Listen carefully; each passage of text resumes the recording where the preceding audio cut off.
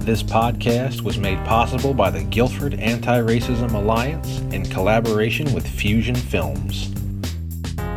Doing Our Work Session 3, Race and Wealth. In the third session of the Doing Our Work series, Professors Larry Morris and Bob Williams discuss the history of race and wealth in America, the growing income inequality, and how wealth is systemically designed to benefit a certain class of people.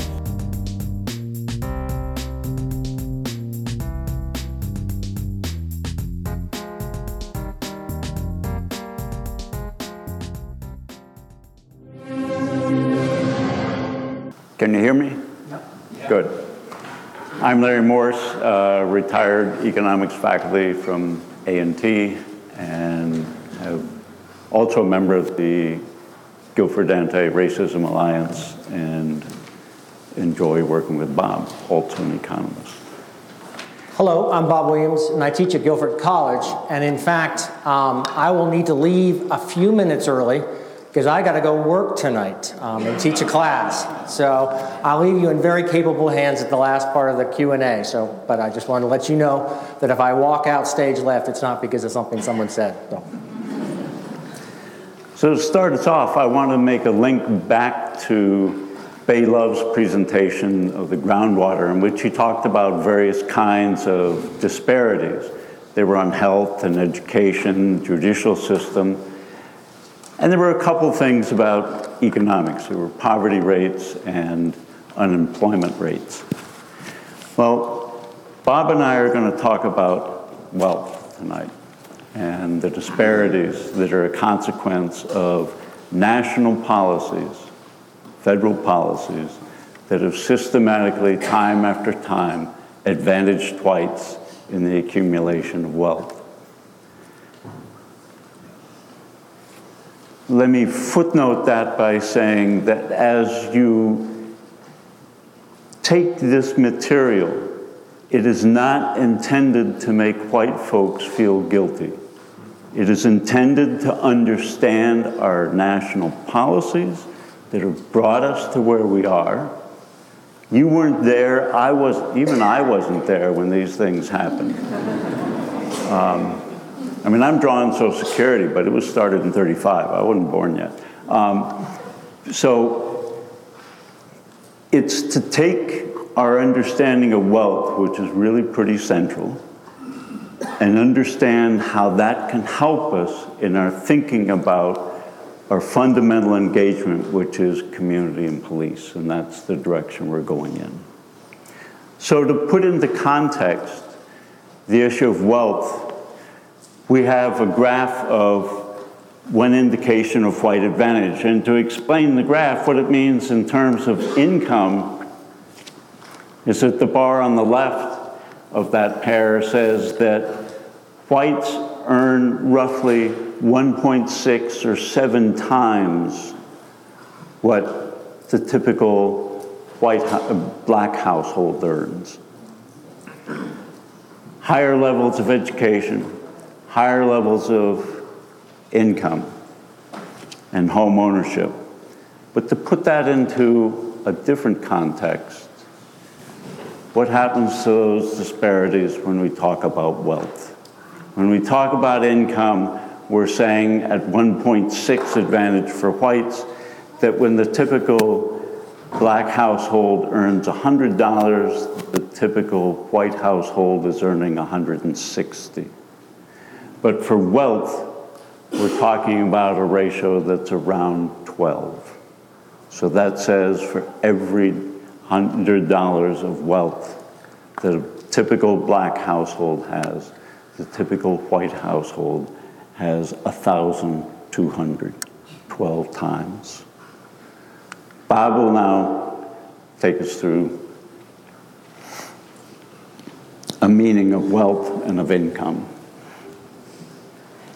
So, probably for most of us, wealth and income are sort of interchangeable, and obviously they're related. But to just give you a simple definition, wealth is things that we get by with. Income is things that we get by with, and wealth is getting ahead. So for most of us, income is salary and wages. And that's those we sort of require monthly paychecks so that we were able to pay for the sort of regular bills like buying food, getting medical care, getting heat for the home, that sort of thing. So regular expenses.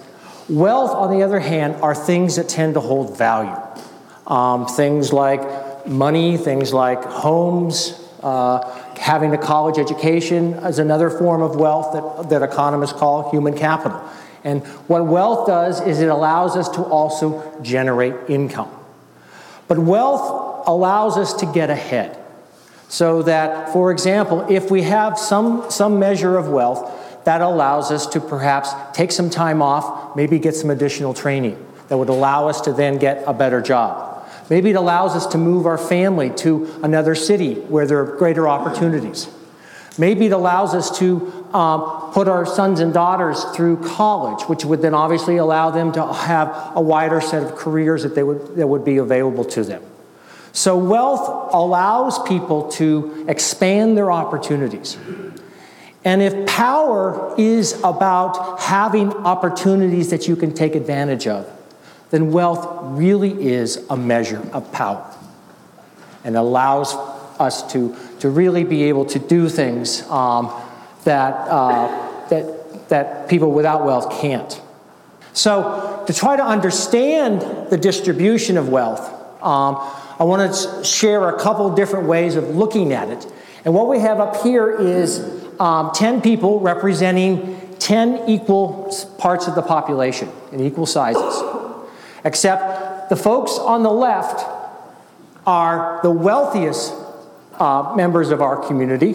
And as we move across the right, we have the least wealthy members in the community. So we're looking at a tenth of the population, but by wealth. The chairs themselves represent wealth. And again, we've divided all the wealth in this country into 10 equal parts.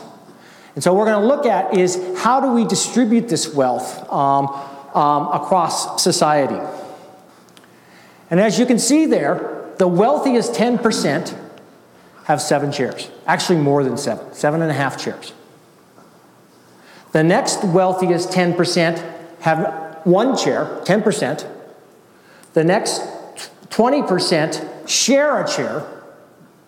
The next 40% all share a chair, not very comfortably. And then the last 20% have no chair because their wealth is negative. Their debts are greater than their assets.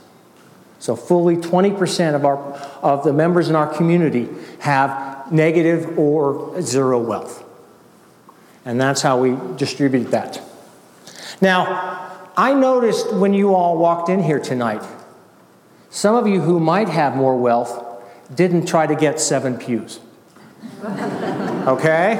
And in fact, we all decided that it made sense that we all would have, a seat. Okay? Well, that's not how we've done our society. We've done our society like this. Now, I think the decisions you all make a lot more sense than what we have here. Agreement, huh? So, I want to then look at the distribution of wealth by race. And again, according to the data that I have, the survey that I work with, 70% of the survey respondents are white households, and 30% are households of color. So how is wealth distributed when we look at it by race?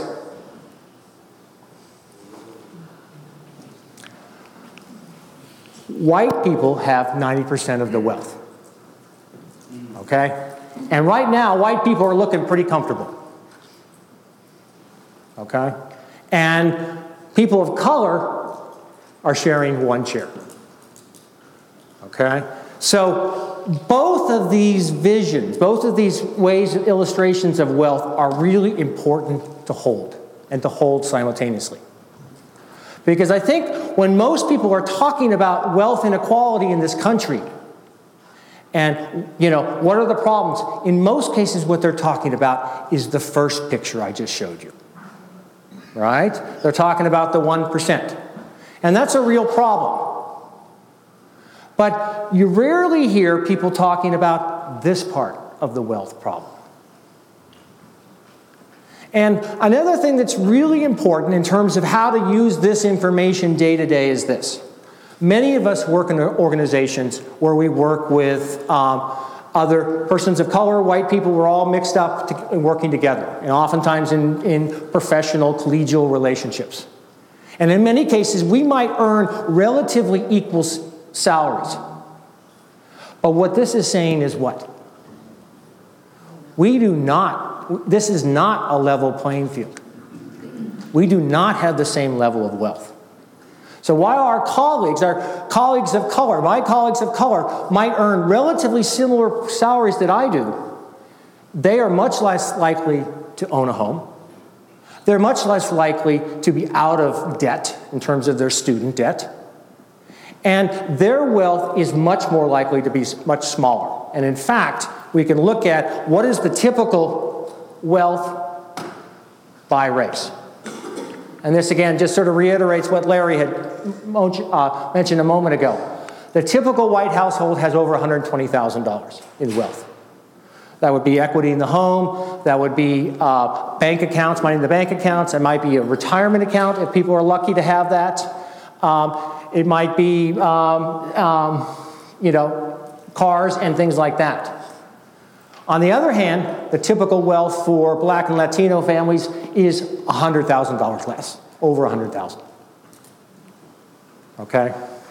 And one of the things in terms of trying to understand, and one of the things that's important, I mentioned before that one of the reasons we value wealth is because it's durability.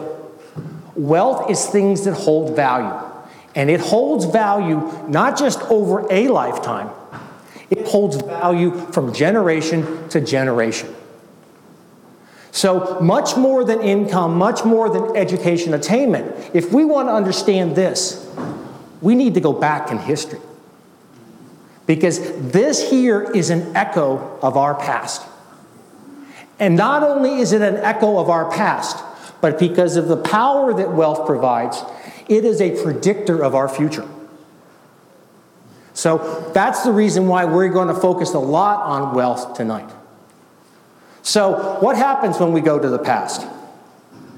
Well, I want to talk about affirmative action for whites, and I want to go back to a founding document, the Constitution. Okay? And now I know that most of you are familiar with the Fifth Amendment. No person shall be deprived of life, liberty, and property. Okay?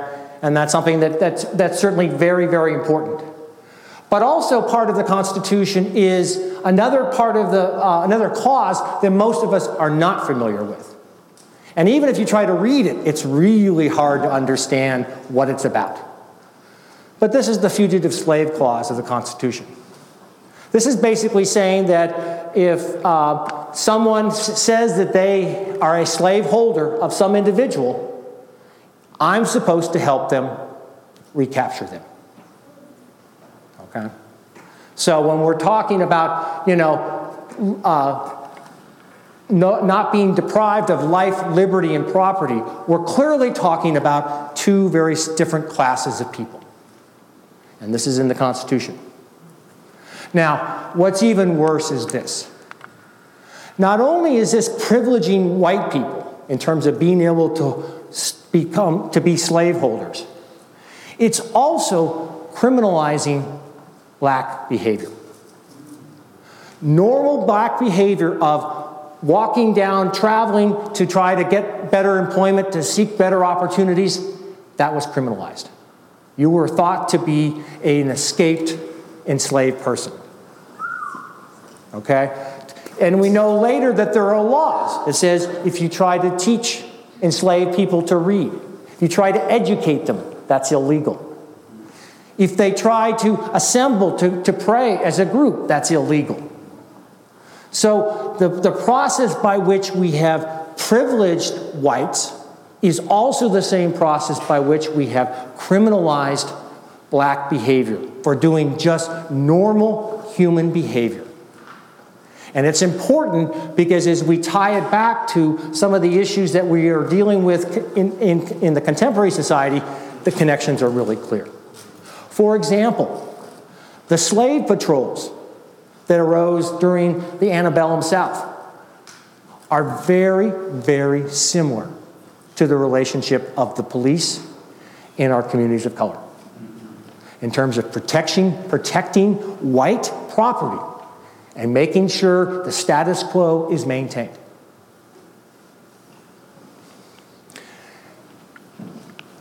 But actually, we have to go back further to really understand the problem. And I'm going to show you some maps. This is the map of North America about 400 years ago. I bet not many of you have seen a map like this.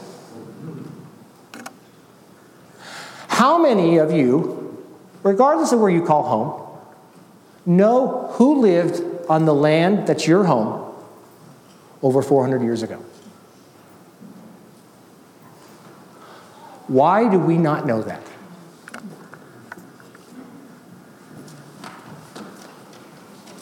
Now, land historically is the most important source of wealth. If you controlled it, you had access to, or even owned it, you were then able to use the fruits of the land. Okay? So we would think from this map, who would be the wealthiest people in this country?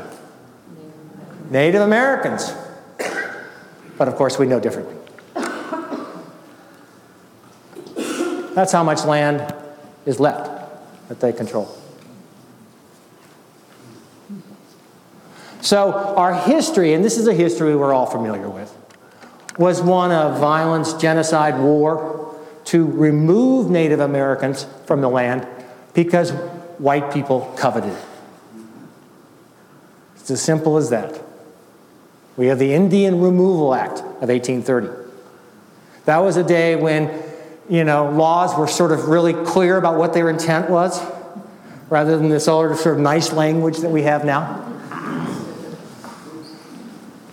And of course, who got that land?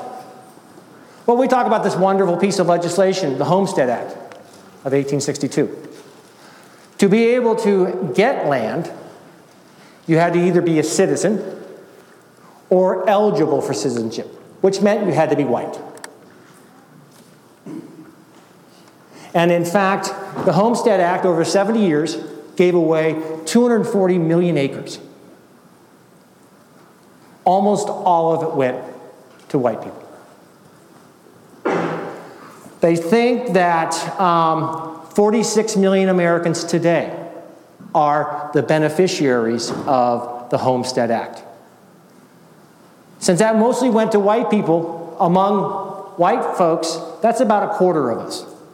I know my own grandfather, the family history is he grew up on a farm in Illinois and moved west to California. Well, I can be pretty certain that that farm was part of the Homestead Act and that allowed him to have some opportunities back then. Not done with maps, but this is how we got the whole southwest part of the United States. We went to war with Mexico. It was a quick war. They sued for peace. We took half of their country. Represents about a third of the continental United States. So overnight, Mexican citizens all of a sudden found themselves in a new country. In a new country where English was the language, American laws was the way, the form of justice, and the people who were enforcing these laws were people who were just moving in. And over the next 20 or 30 years, we see the same thing with land claims are being disputed, and there are these commissions that are set up. They're very much tilted towards taking land away from the Latino landowners and basically giving it to the Anglos who are moving in. And of course, we can't not go back and talk about slavery. Okay, and the slide is, obviously the cotton economy and the plantation economy was not only enriched the plantation owners, which it did, but it also enriched the merchants, the shippers, the bankers, the insurers, all back up north. And they would then donate some of their wealth to elite private universities, to then educate the next generation of largely white men and women. So again, we see how our history is set up so that wealth is being reserved for white people and taken away from people of color. And again, if you were a Latino and you said, this isn't fair, you were branded an outlaw. If you were an enslaved person and you said, this isn't just, you would be branded as an outlaw. Again, we criminalized behavior where people tried to stand up for justice. That takes us to the 20th century, and I'll turn it back to Larry.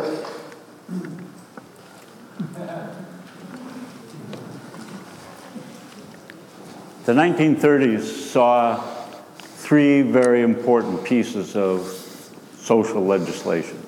One that we're all familiar with, 1935, Social Security Act. Same year, Congress passes the National Labor Relations Act. This guarantees workers the right to unionize. And then we have the Fair Labor Standards Act that comes 3 years later, which established for the first time a federal minimum wage and guaranteed payment of time and a half for overtime work in certain situations. These three acts, which on the face of them look very benign, disproportionately helped white households gain wealth. One of the things that tied those three acts together is that all three of them have a clause that was put in by the Southern Democrats that said these laws do not apply to workers who are in agriculture or doing domestic work. You don't have to mention race, but you can figure out what the consequences are. 1930s, where were most blacks living? Answer, in the South. What were most men doing? Black men. Farm workers. What were most black women doing? Domestic. Most white women weren't working. Folks have estimated that as a consequence of this exclusion of agricultural and domestic workers, 67% of blacks were denied access to participation in the Social Security program. They weren't guaranteed the right to unionize, and they were not guaranteed minimum wage or overtime. What happens if your family has access to what those three things guaranteed? If you can form a union, then you're in a job that pays a union premium in the wage compared to comparable work, more income into the household. If you're in a job that was paying very little and now maybe you're pulled up to the new federal minimum wage, and you've been ripped off in the past in terms of working overtime with no significant compensation beyond your usual wage, you're now pulling in more income. Income allows the family, greater income allows the family to save at least a little bit more. But a significant piece in this is the Social Security Act. Particularly in the time of a depression, what are most households, to the extent that they can save, what are they going to be saving for? The answer is old age, retirement. Now with Social Security, households can rethink two important things. One, do we need to save as much? And two, of what we save, we can think differently about what we're going to do with that. We can plan a future. That's what capital gives you. So maybe the family decides a child can stay in school instead of having to drop out to get a job to help support the family.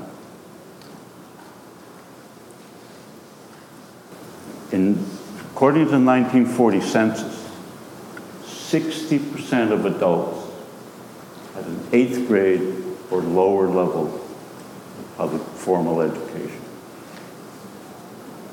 With having your child be able to finish at least the 8th grade, maybe the 9th grade, maybe finish high school, would that have advantaged that child? The answer is significantly yes. Maybe the savings allows you that you don't need now for retirement. You can make a down payment on a home. And some magical things begin to happen when you own a home. You're no longer paying rent. You have an asset which you anticipate will appreciate in value with time. And you've got property that you can take to the bank so you can take out a loan. Maybe to start a business. Maybe to further the education of your children. So what these three things did for folks who were able to tap into these three acts was they were able to improve themselves marginally. But in doing that, they were able to launch their kids at a slightly higher level. And if a child has a higher occupation than the father had, can earn more, and what can that child do? For the next generation, maybe they go further in schooling than my generation did. And I went further than my parents went. So it's these small increments that move from generation to generation. And that begins to build that 12 times ratio. So when we think about inheritance, I'm going to ask you to think, if you've got your homework, think about your own inheritance. Inheritance, for a lot of us, we have in mind getting a big pot of money. But what's the current reality? The current reality from statistics collected by the Federal Reserve System, which is our main source of information about wealth. Kind of fucking, but anyway. The interesting thing is we're really good at collecting data on income. But you think in the capitalist system, you also collect data on accounts. Good job. And even what the Fed does is once every 3 years. So the recent data from the Federal Reserve, 40% of white adults, white households, have either received or expect to receive an inheritance. So, and how much is the inheritance? The average inheritance is $250,000. I'm not saying that's a small amount of money, but when we think about inheritance, we the Morgans and Gates and we're talking billions, right? What we inherited. My personal case, what I inherited from my parents was not what was doled out when the will was read. I got to go to college, and they paid for that. That was my main inheritance. And I suspect for the rest of you, it wasn't when the will was read. It was what you got from your parents in terms of how far you got in your schooling, networks that you were able to be plugged into. A lot of jobs are landed through networking, word of mouth. And it's these kinds of social capital and human capital that we gain, not this monetary capital. So maybe the next generation can do a little bit more for the next generation and a little bit more for the next generation. And it might be that what one generation can do is help the next generation with a down payment. And maybe what you need the down payment for the house is you want to buy a house that's high priced because it's what's deemed a really good public school district. That's going to gain a significant advantage for the next generation. So it's these kind of small buildings, not getting hundreds of thousands or millions when relatives die. It's the step up, next generation a little bit higher, next generation a little higher, next generation a little higher. You keep that process going, and it's been primarily folks who look like me, whose families had access to that process in the ways in which black households did not have access. So I'm going to talk about that celebrated policy we're all familiar with, the GI Bill. As Larry suggested, the three other bills that he just talked about forgave marginal improvement. This one really raised it. So what happened in the GI Bill? The other thing that's important about the GI Bill, unlike the bills that Larry just talked about, the GI Bill was race neutral. It was for all veterans. But the problem is, what happens when you implement a race neutral policy in a racist society? You get kicked out. Okay? So let's look at what happened. Education. About 7.8 million veterans came home and got either vocational or a college education. Over 2 million got a college education. But what did that mean for black Americans in the 1940s? Well, in the South, you could only go to HBCUs. So the Department of Veteran Affairs gave folks a list of which colleges they could apply to. A&T, NC Central, they were overwhelmed. And they had to turn away over half their applicants. Now you might think, well, what was going on in the North? Well, the University of Pennsylvania in 1946 had 9,000 students. 46 of them were black.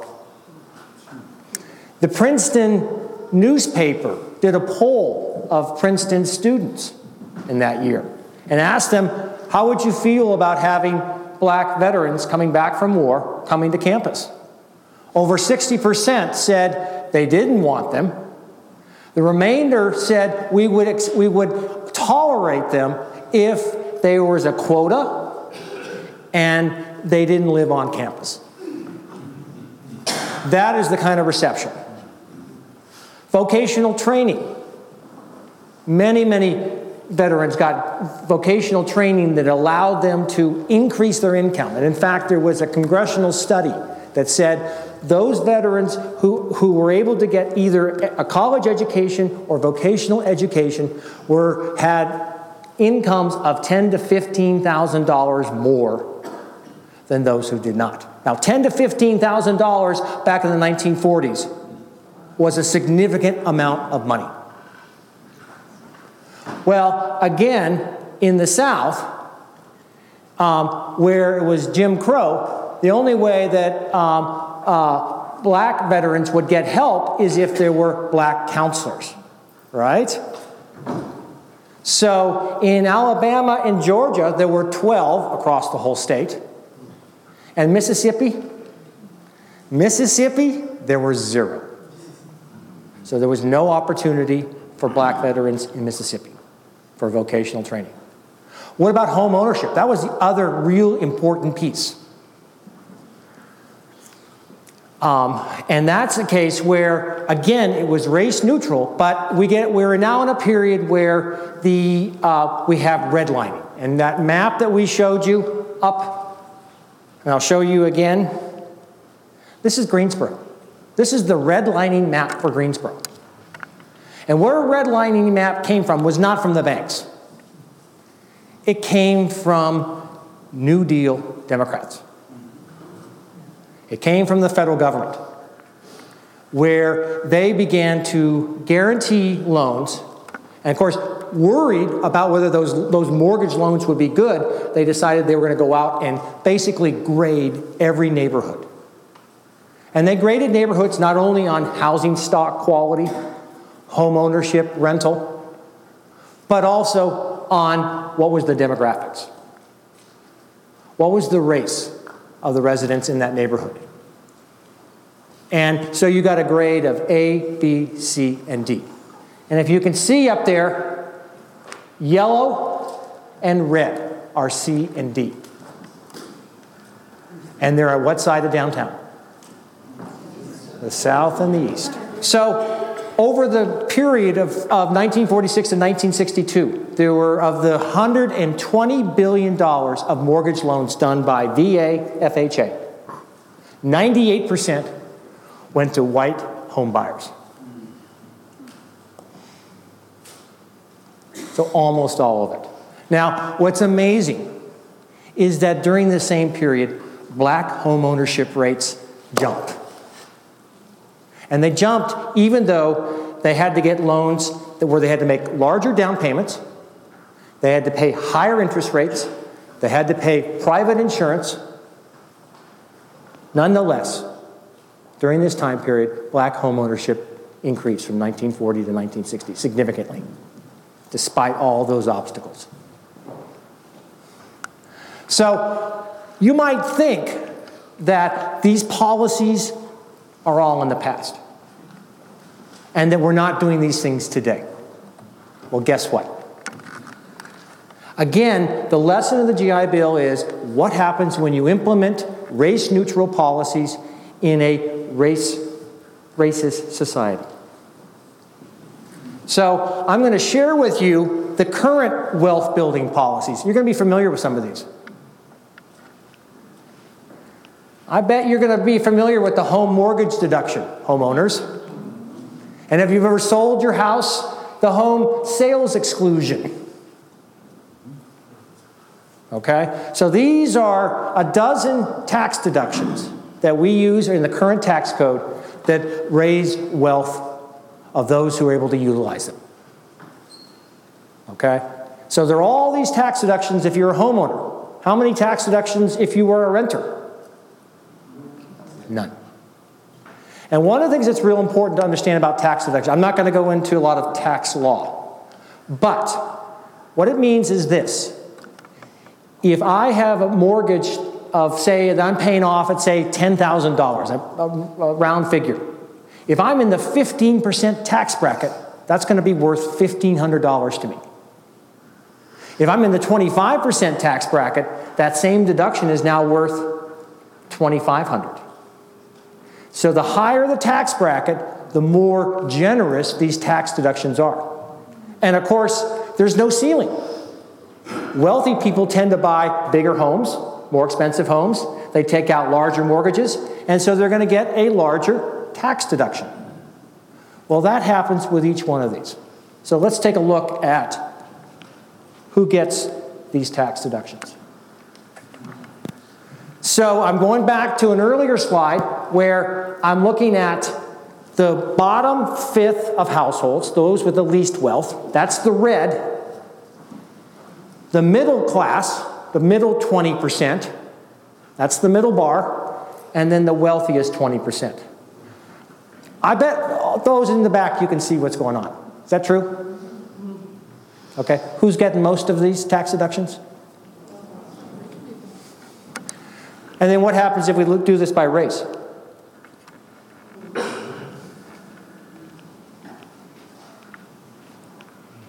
We have ongoing public policy that is basically favoring, privileging the wealthy, who also tend to be largely white.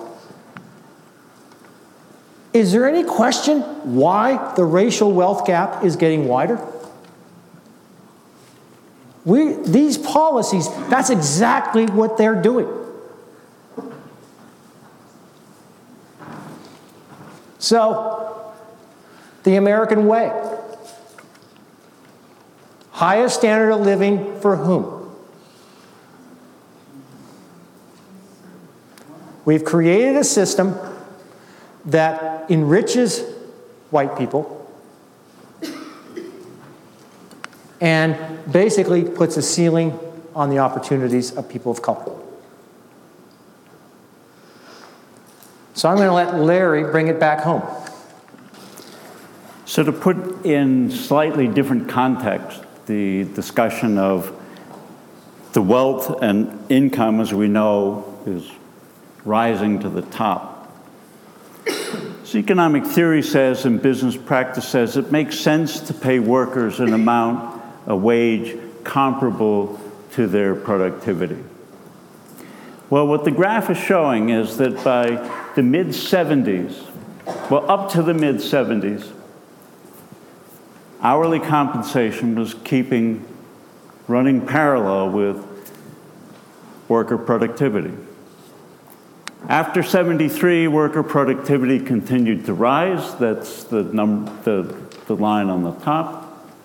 What happened to wages? Flattened out. If I'm producing more, but I'm making the same wage, who's getting that differential? The owners, the capitalists. So one thing that's drawing income and wealth up is workers are getting ripped off. And part of that story is one grounds of defense that workers have is unions. What's happened to union membership? It's falling off. What's happening to percent of income going to the top 10%? Those two lines are running in opposite directions. The capitalists are getting more at the expense of the workers. A problem that we have, again coming from our history, for working toward worker solidarity is in the early 1900s, it was a very clear strategy on the part of employers that if you wanted to break a strike, the scabs you brought in were black. Very intentional. Tear the workforce apart. The American Federation of Labor, they were organizing the skilled trades in the early 1900s, mid-1900s. They wanted to create monopolies around those trades, race monopolies around those trades. The American Federation of Labor, working with the Southern Democrats from the National Labor Relations Act, pulled out a clause that was in the initial draft of the bill, which said that if a union had segregated locals, they weren't guaranteed the right to organize. But you could be a racist union, and as the bill was passed, you were given the right, you were guaranteed the right to organize. So we have black workers who don't have access to really being able to work as a united front with co-workers. And a consequence is the income, the process keeps going, and as this graph and the previous graph suggests, they're part of that acceleration, the exploitation of the workers in the form of lower wages.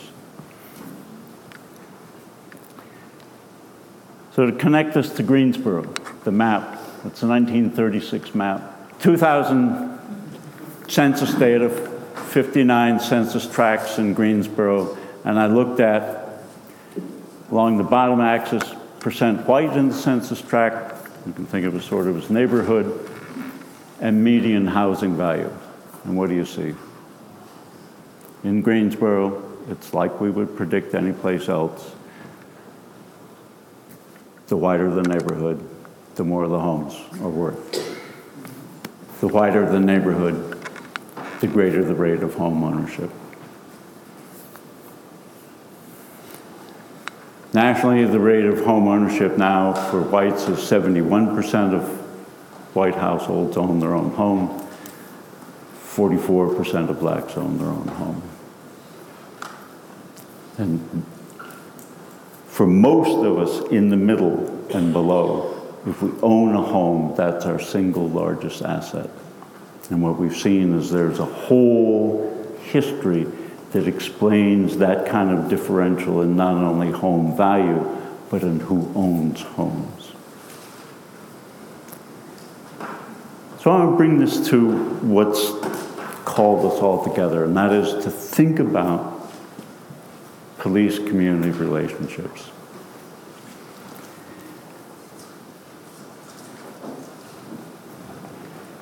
Last time Claire talked about my favorite psychologist, who seemed to have the same last name, talked about implicit bias and how this might influence policing decisions, momentary decisions. We also in our society have a class bias, and police are no less prone to that than the rest of us.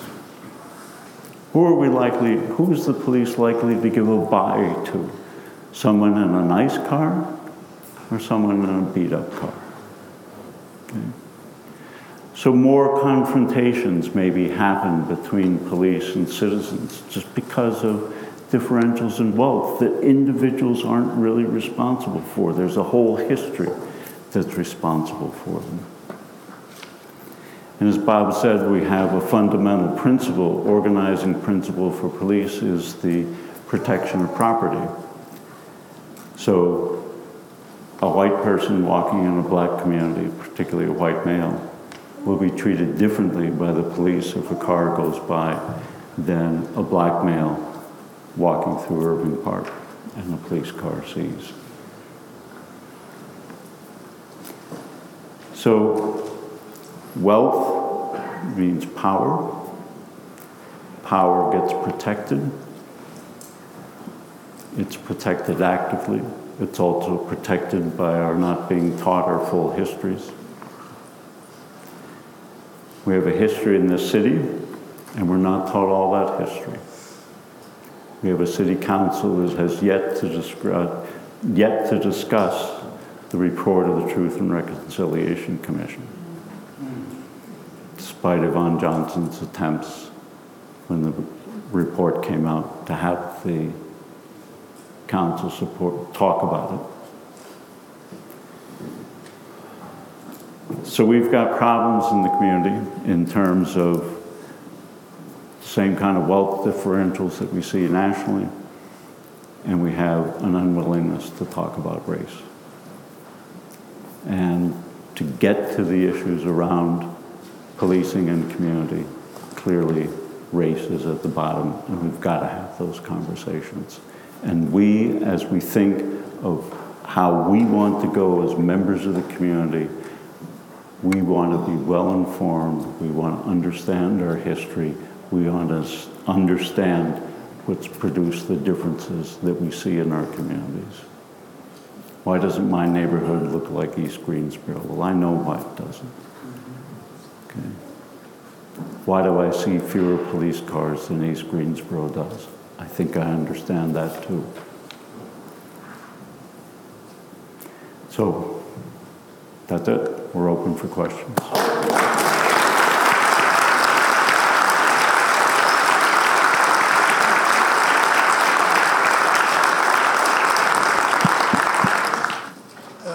What do you have in the way of relationship between wealth and getting elected?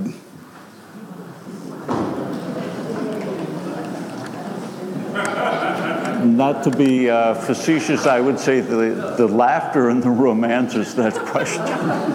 Now, it's true that just spending alone on a campaign does not ensure that you're going to be elected. Is it getting worse or better? It's getting way worse. And we have Citizens United ruling by the Supreme Court that's made that take a quantum jump. in terms of how bad. About the generational effect you saw, incremental effect for whites. So I'm wondering if in the black community we're starting to, if that is happening also, where black folks who get an education are making money can their children are doing better than their parents, if that's occurring. And if you could comment also on the flatlining of the productivity versus wages, if that's having an effect on the multi-generational effect. There's a very interesting and very fundamental difference in the way in which financial assets move in white households across families and in black households. In white households, it's primarily from one generation to the next, and I'm talking about actual goodies, financial stuff, or stuff that's worth things, capital. In the case of black households, it's much more likely that wealth will move horizontally or move back. I'm doing well, I've got an uncle who's not doing well, I'm going to support him. We don't see that very often in the white community. Or my brother's in financial trouble, I'll help him. So wealth moves around rather differently. In terms of education, studies show that white parents are just as excited and committed to having their kids do well in school as white parents are. But obviously there's an income and wealth differential that means the ability of the typical white household to support its child, keep it in school, maybe pay for community college, maybe pay for university college, maybe help with student loans, whatever. The less resourced black household isn't in the same position, but it's going to have the same desires. Yeah, and I would add to the second part of your question, which has to do with the stagnant wages, that's clearly going to have an impact. Because wages is how most of us and most of our ancestors were able to slowly get ahead. And if wages are not enough to basically have a living wage, then obviously people can't get ahead. And so that's just one of many things that's causing the wealth divides to get larger and larger. People are sometimes likely to do something if they think what they're going to do is going to make a difference. So you were talking about the race-neutral policies are helping to create the widening gap. So if people were to implement, even in Greensboro, decision makers were to implement policies that helped to make gains for Black and Latino communities for wealth, how many generations would you project that it would take for wealth to be equalized? It's daunting because wealth is just it just doesn't change in terms. So it would take at least that. I mean, the work that we're talking about is long-term work, and race neutral solution. We would need to start with some kind of policies that would target educational opportunities, home ownership opportunities, down payment opportunities, so those are the main barriers that families face in terms of being able to improve their own prospects and also their kids' prospects. Okay, but that is possible to do even in Greensboro, being an example for the rest of the state and the nation. We can lead the nation. And an additional step that we can, as a city, can take and should be taking, and the county as well, is supporting the development of local businesses. Creating local businesses. We have a problem, and we're not unique in this, that big corporations come into city council, want $1.5 million, give it to them, they stay, they create some jobs, then a little while later they're going to come back and say, we're going to leave unless you can come up with another $0.8 million. Well, if you support, so they begin to hold us ransom. If you support local businesses, where their customers are here. You create jobs here. You have businesses' economic basis here. They may want to expand, but they're not going to threaten to leave. They're not going to abandon their customers. We need those kinds of policies. I think we should have loans and grant policies that help create local enterprises. An additional advantage to creating local is when a financial storm goes through the economy, the more local ownership of business and production you've got, the more insulated you are from these tidal waves that come from elsewhere in the economy. Hello.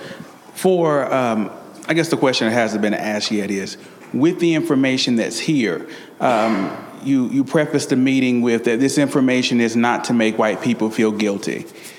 So for the white people in the room that have been informed or have an understanding of this information, what is it that they can do that's not an act of charity towards people like me? Because when you're speaking about the disparity, I'm in that example.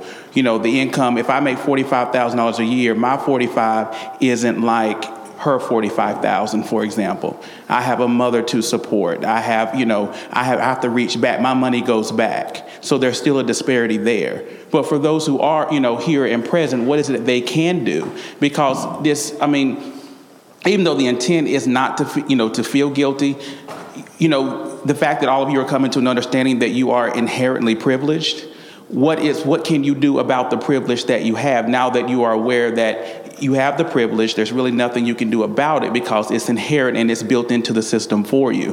What can they do to bridge the gap of disparity? Thank you. I would say the first thing is,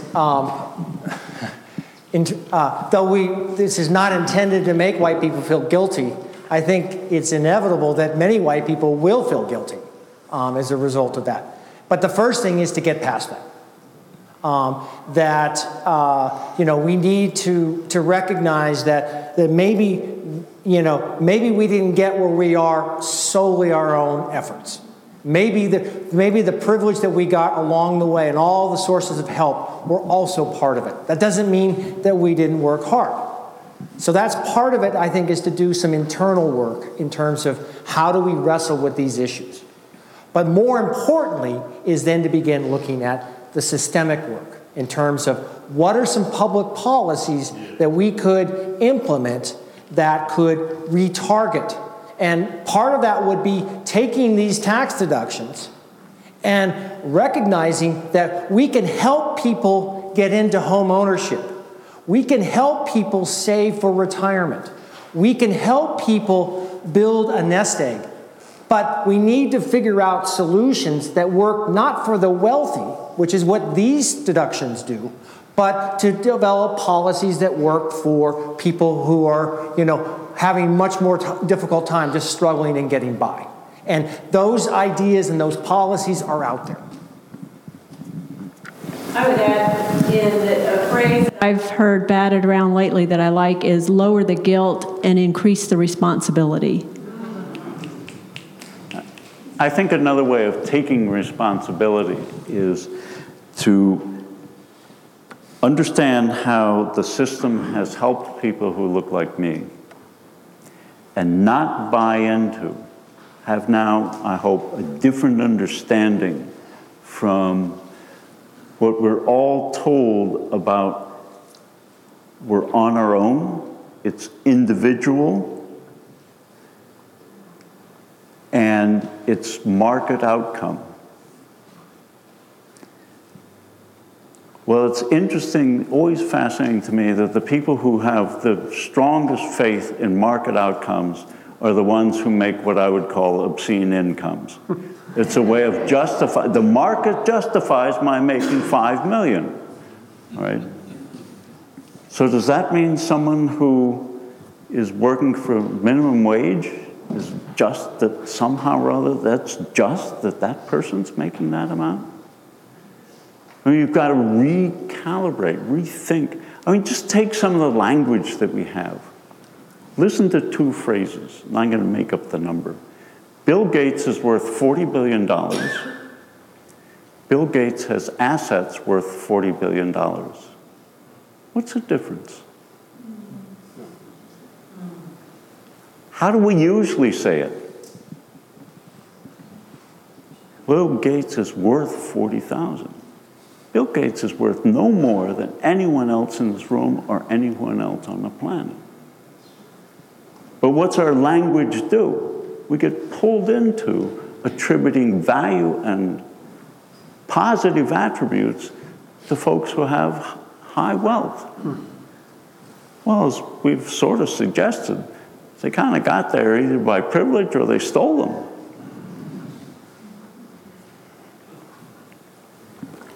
Hi, I'm Jim Cooper. I live in Kirkwood, and the last questionnaire kind of encouraged me to share something that I'd like to bring here, addressing this business of financial inequity across the community. Someone at our first meeting, I guess it was in the middle of the summer, I think it was the mayor, says, well, you know, one thing we could do is shop all around the town, not just where I live, but also look at the east part of town and things like that. So I realized I needed some dental procedures. So I went online, and consistent with my age, I also looked in the Yelp pages, which many of you don't know what that is. But anyway, I found a black, maybe actually multi-racial, multi-ethnic practice, and had my procedures done. The practice was not as plush as the last office I visited here in the Battleground area, but the place was immaculately clean. The staff was more than competent and approachable and caring, and everyone doing their job quite well. My procedures worked out just fine, perfect as I expected. And then I encouraged my daughter to do likewise. So what I'm encouraging you to do is to look for positive experiences like I have found, and spread your consumer dollars around town. This is a way that you personally can be race neutral, is how you spend your dollars around town. So I'm going to be doing more of that because I've had a very positive experience. And by the way, there was a good value. One procedure was 36% of what I was quoted here in the Northwest, and the other one was about 2/3. So yes, I got quality, I got great service, I made some new friends. The staff was not only multi-racial, but they were multi-ethnic. I heard both English, Hispanic, and I think Mandarin. So, you can have a great experience by going around town. Great, thank you.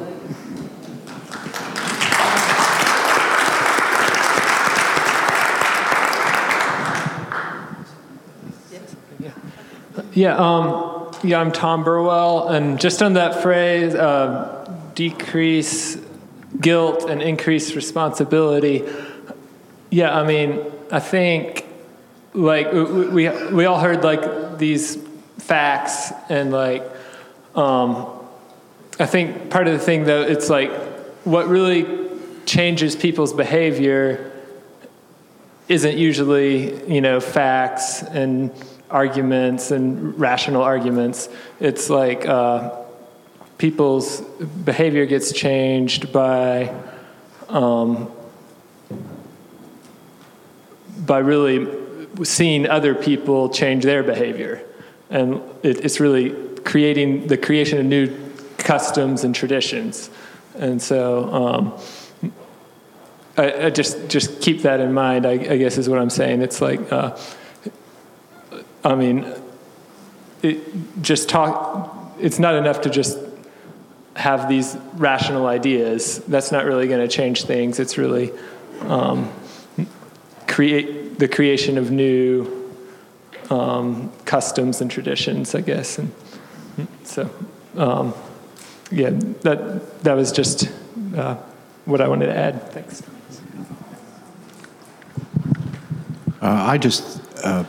I live in this neighborhood. My name is Michael Roberto. I live in Sunset Hills, and I thank you for the presentation.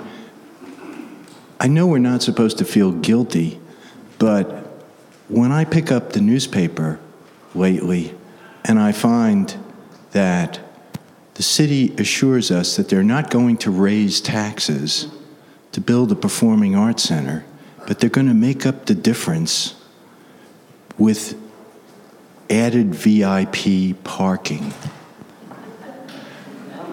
I mean, now, here we are trying to get at the bottom of things, trying to figure out how we can deal with the guilt and how to level the playing field. And we don't want to talk about raising taxes, which is what most of us need to consider seriously, because I don't mind paying $100 a year more in taxes if somebody else who has a lot more money than I do will pay his or her fair share. So maybe we could take some of this revenue and create an infrastructure bank. And maybe we could start to do some of these things instead of listening to people justify how they're going to build this performing arts center by adding more privileges to the privileged. I don't get it, people. I mean, I really don't. We're neighbors, right? I mean, we have a stake in this. So I'm just, I'm just asking, I guess I'm talking out loud here. How do we do something concretely substantial as a community? And I think the only way we can do it is to basically say, we're going to raise taxes because we would rather spend $100 or $200 a year more in taxes and put some revenue aside so folks in East Greensboro can begin to build capital formation in their own neighborhoods, rather than having this silly, immoral discussion about a performing arts center and VIP parking spaces. Thanks.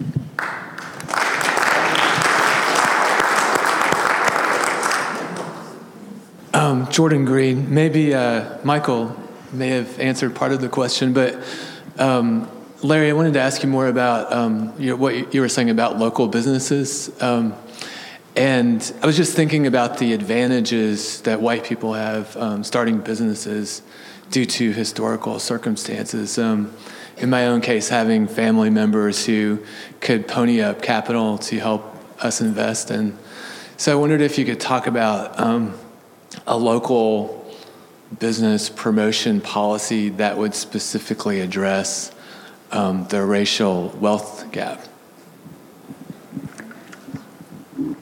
One place to start is it's not enough to help businesses get up and running. It helps if the city, through its procurement programs, helps support on a sustained basis. Let me tell you a story about the school board. At one point, when the staff presented the budget with all the procurement, all the primarily construction work and other services that the school system was buying, a member of the board asked, well, by each one, can you tell us something about the business? Like, for example, which of them are minority businesses? So the staff came back next time, and there were columns blank, then minority, blank, blank, minority. And people, board members looked at that and said, my goodness, we're doing more to support minority business than I thought we were doing. And then the same board member said, for all the ones that are majority owned, ask the staff, put in white. So now what's the list look like? White, white, white, white, white, white, minority, white, white, white. The table now tells a different story. My God, we're getting almost everything from white-owned businesses. And what's one reason we're getting some of that stuff done by majority or white-owned businesses? For some construction work, you need bonding. For bonding, you need some history. Well, if you haven't been in business for 3 generations, it's kind of hard to have that.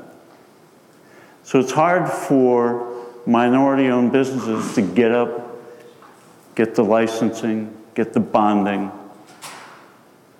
have the skills to take on.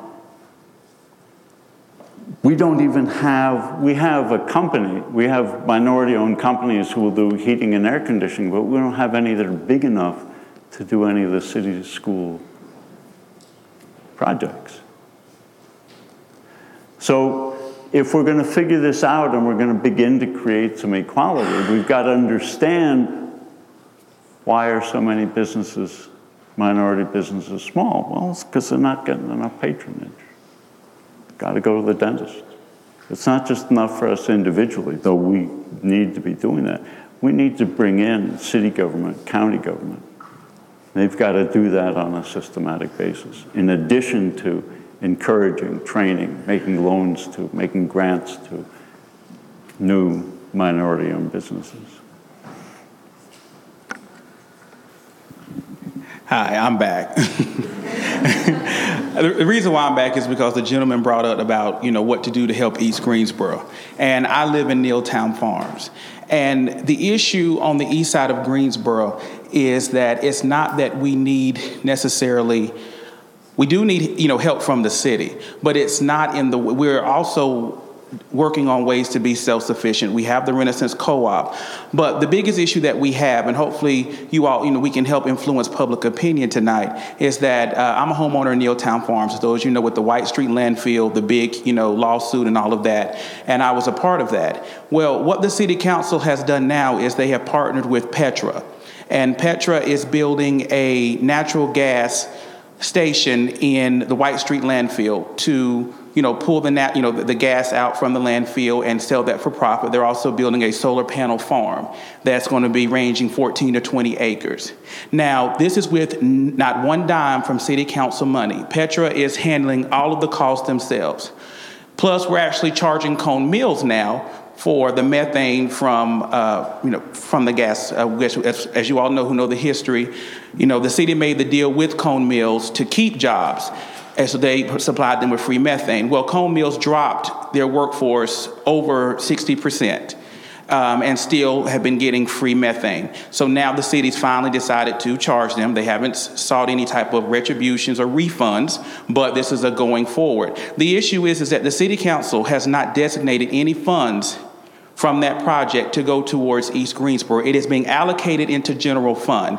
Yet that station is going to be making anywhere between $70,000 to $80,000 a year in my backyard, and I am not profiting from it directly. It has not been designated. I have asked Councilman Fox. He says no, none of the monies will be used specifically for East Greensboro.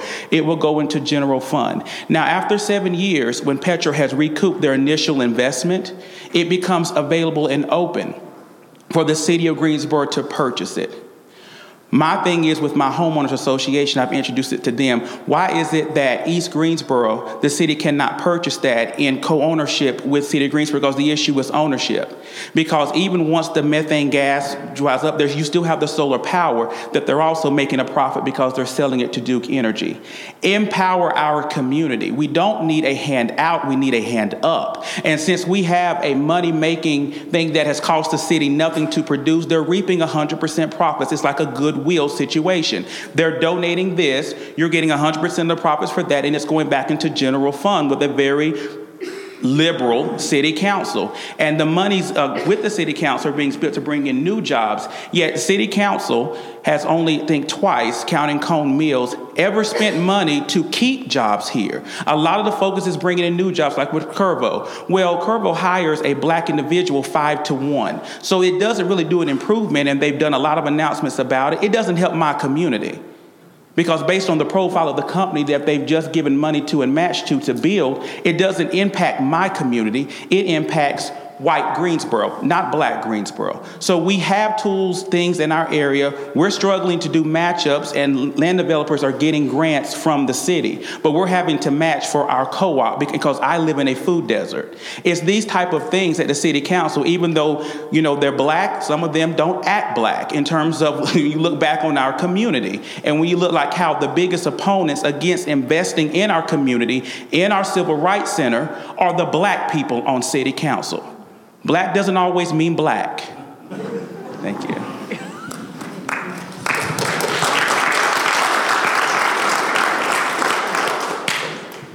That's really hard to follow. It was easy to understand, but hard to come after.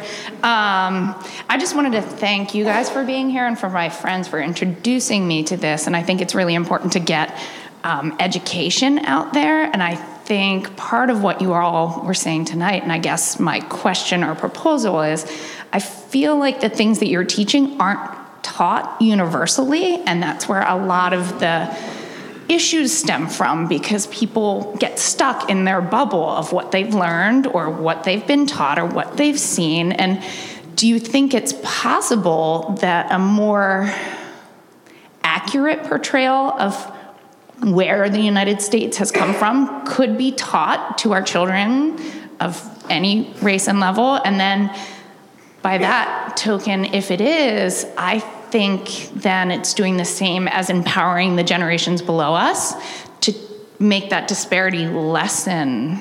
And then thank you to Greensboro for having this, because I moved here from Baltimore City, and I went from being the minority to now the opposite, and it's very eye-opening to see people working together or trying.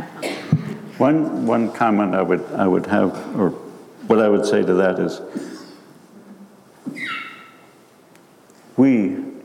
this collective, we're going to start engaging in some projects. We want to do some concrete things, and we understand that while what brought us into the room, into the conversation, was the discussion of police and community relationships. But we're coming to understand that the community-police relationship is a very complicated one, embedded in a system of systems. Taxes, city spending, go on down the list. The history of what's brought us to this point in terms of ownership. So one of the things we can do is we can, from a group like this, there can be a committee that has an interest in trying to impact the educational system in Guilford County. There's no reason why we can't do that, or at least try. Folks in Chapel Hill have undertaken a project to try to improve their educational system. We can do that. And I think it's really important to do it because sometimes our thinking is, well, frequently maybe, our thinking is guided by the stories that we've heard and the stories we tell ourselves. So if we believe we're self-made and we believe that what we get is what the market produces, that means we bought into a story in which power and history don't exist. And we're not going to change unless we understand the history and understand that to change, we've got to change power relationships. And in a democracy, we can grab that power and work to make those changes in power. Yeah, just getting back to what you said before about minority-owned businesses, is that if if you've had companies, you've owned businesses, you kind of know all the fine print. And if you're a newer minority, you're not inheriting this company from your dad. You started from the grassroots. You don't realize that if we're married, how you doing? And he says, let's put it in your name. The company's in your name. All of a sudden it's this minority-owned business, and I can pick and choose. And it's like, yeah, we really are this minority business. Where are we going to go for the holidays? And then you have a real, struggling family that they all pulled together. They've taken out loans. They've done everything. They've done all their homework, and they get these businesses, and they say, and we're obviously a minority. You're not, because until you actually go, you get your license, you get all these things, you get all this done. But the fine print in the city of Greensboro and other places is you have to register with a minority organization that you are this real minority organization. It doesn't matter that you listed everything on the paper. So when it comes to the school department, when it comes to whatever, and they say, well, which one of these is? It's like, oh, yeah, here we go. This giant agency that's been going on for, apparently now that's now a minority. And it's crazy, because all the money's not green, it's white. But it's getting that information out to high school kids before they've even, I'm thinking of, I want to be the next Bill Gates, and to say you have to label yourself in order to take advantage of your privilege isn't just God-given by that piece of paper that was so slanted. You actually have to go and say, this is me, and because I'm this, I can register here. Thank you. Hi. I'm just curious about gentrification, and my wife and I, we've talked about moving into a poor neighborhood, but we've been up close and personal with gentrification and seen some pros, like bringing in local businesses into urban neighborhoods, but also seen some of the consequences of rising housing and having some of the lower class individuals having to leave those neighborhoods. I was wondering if you had any thoughts on gentrification and whether it's a good thing, a bad thing, or a little bit of both. We have a history in this city we had a black-owned business district on East Market Street. And for urban renewal, it was bulldozed. Similarly, there was a thriving business district, much smaller than what was on East Market Street, in Warnersville, the first black community in the city. Urban renewal. That business district's gone. So public policy is fairly critical, and it's not, so when the zoning board meets, it's not just casual stuff that's going on. It can make a difference in people's lives. And so we've got to pay attention to that. We have a tendency to have members of council who have ties in one way or another to the real estate industry, developers of one sort. And that tends to skew. And in democracy, we're the ones who keep it on track. So, gentrification, restoring communities. Let me give you an alternative to restoring communities. Community Housing Solutions, a group that does repair work on owner-occupied homes, occasionally buys homes at low rates, and what they're looking for are homes in, say, Glenwood or similar neighborhoods that are in decline. And their goal is to do two things: rebuild the house, make additions, make improvements, put it back on the market, and in the process, make some money to help the nonprofit keep going. Some. That's not its main function. The other thing is that neighborhood was picked because we want a house that maybe is going to arrest the decline of that neighborhood. The city can participate in that too. Once again, thank you. Thank you so much, Larry, and thanks to Bob in absentia. Our next session will be February 1st. That sounds like a good date, doesn't it? And we will be talking about race and education. And I want to give one last shout out. The Guilford Anti-Racism Alliance, they're the ones who have done the heavy lifting and formulated this program. The Community City Working Group, we've basically given them the opportunity, but they've done the work, and I think it's been outstanding. Thank you very much.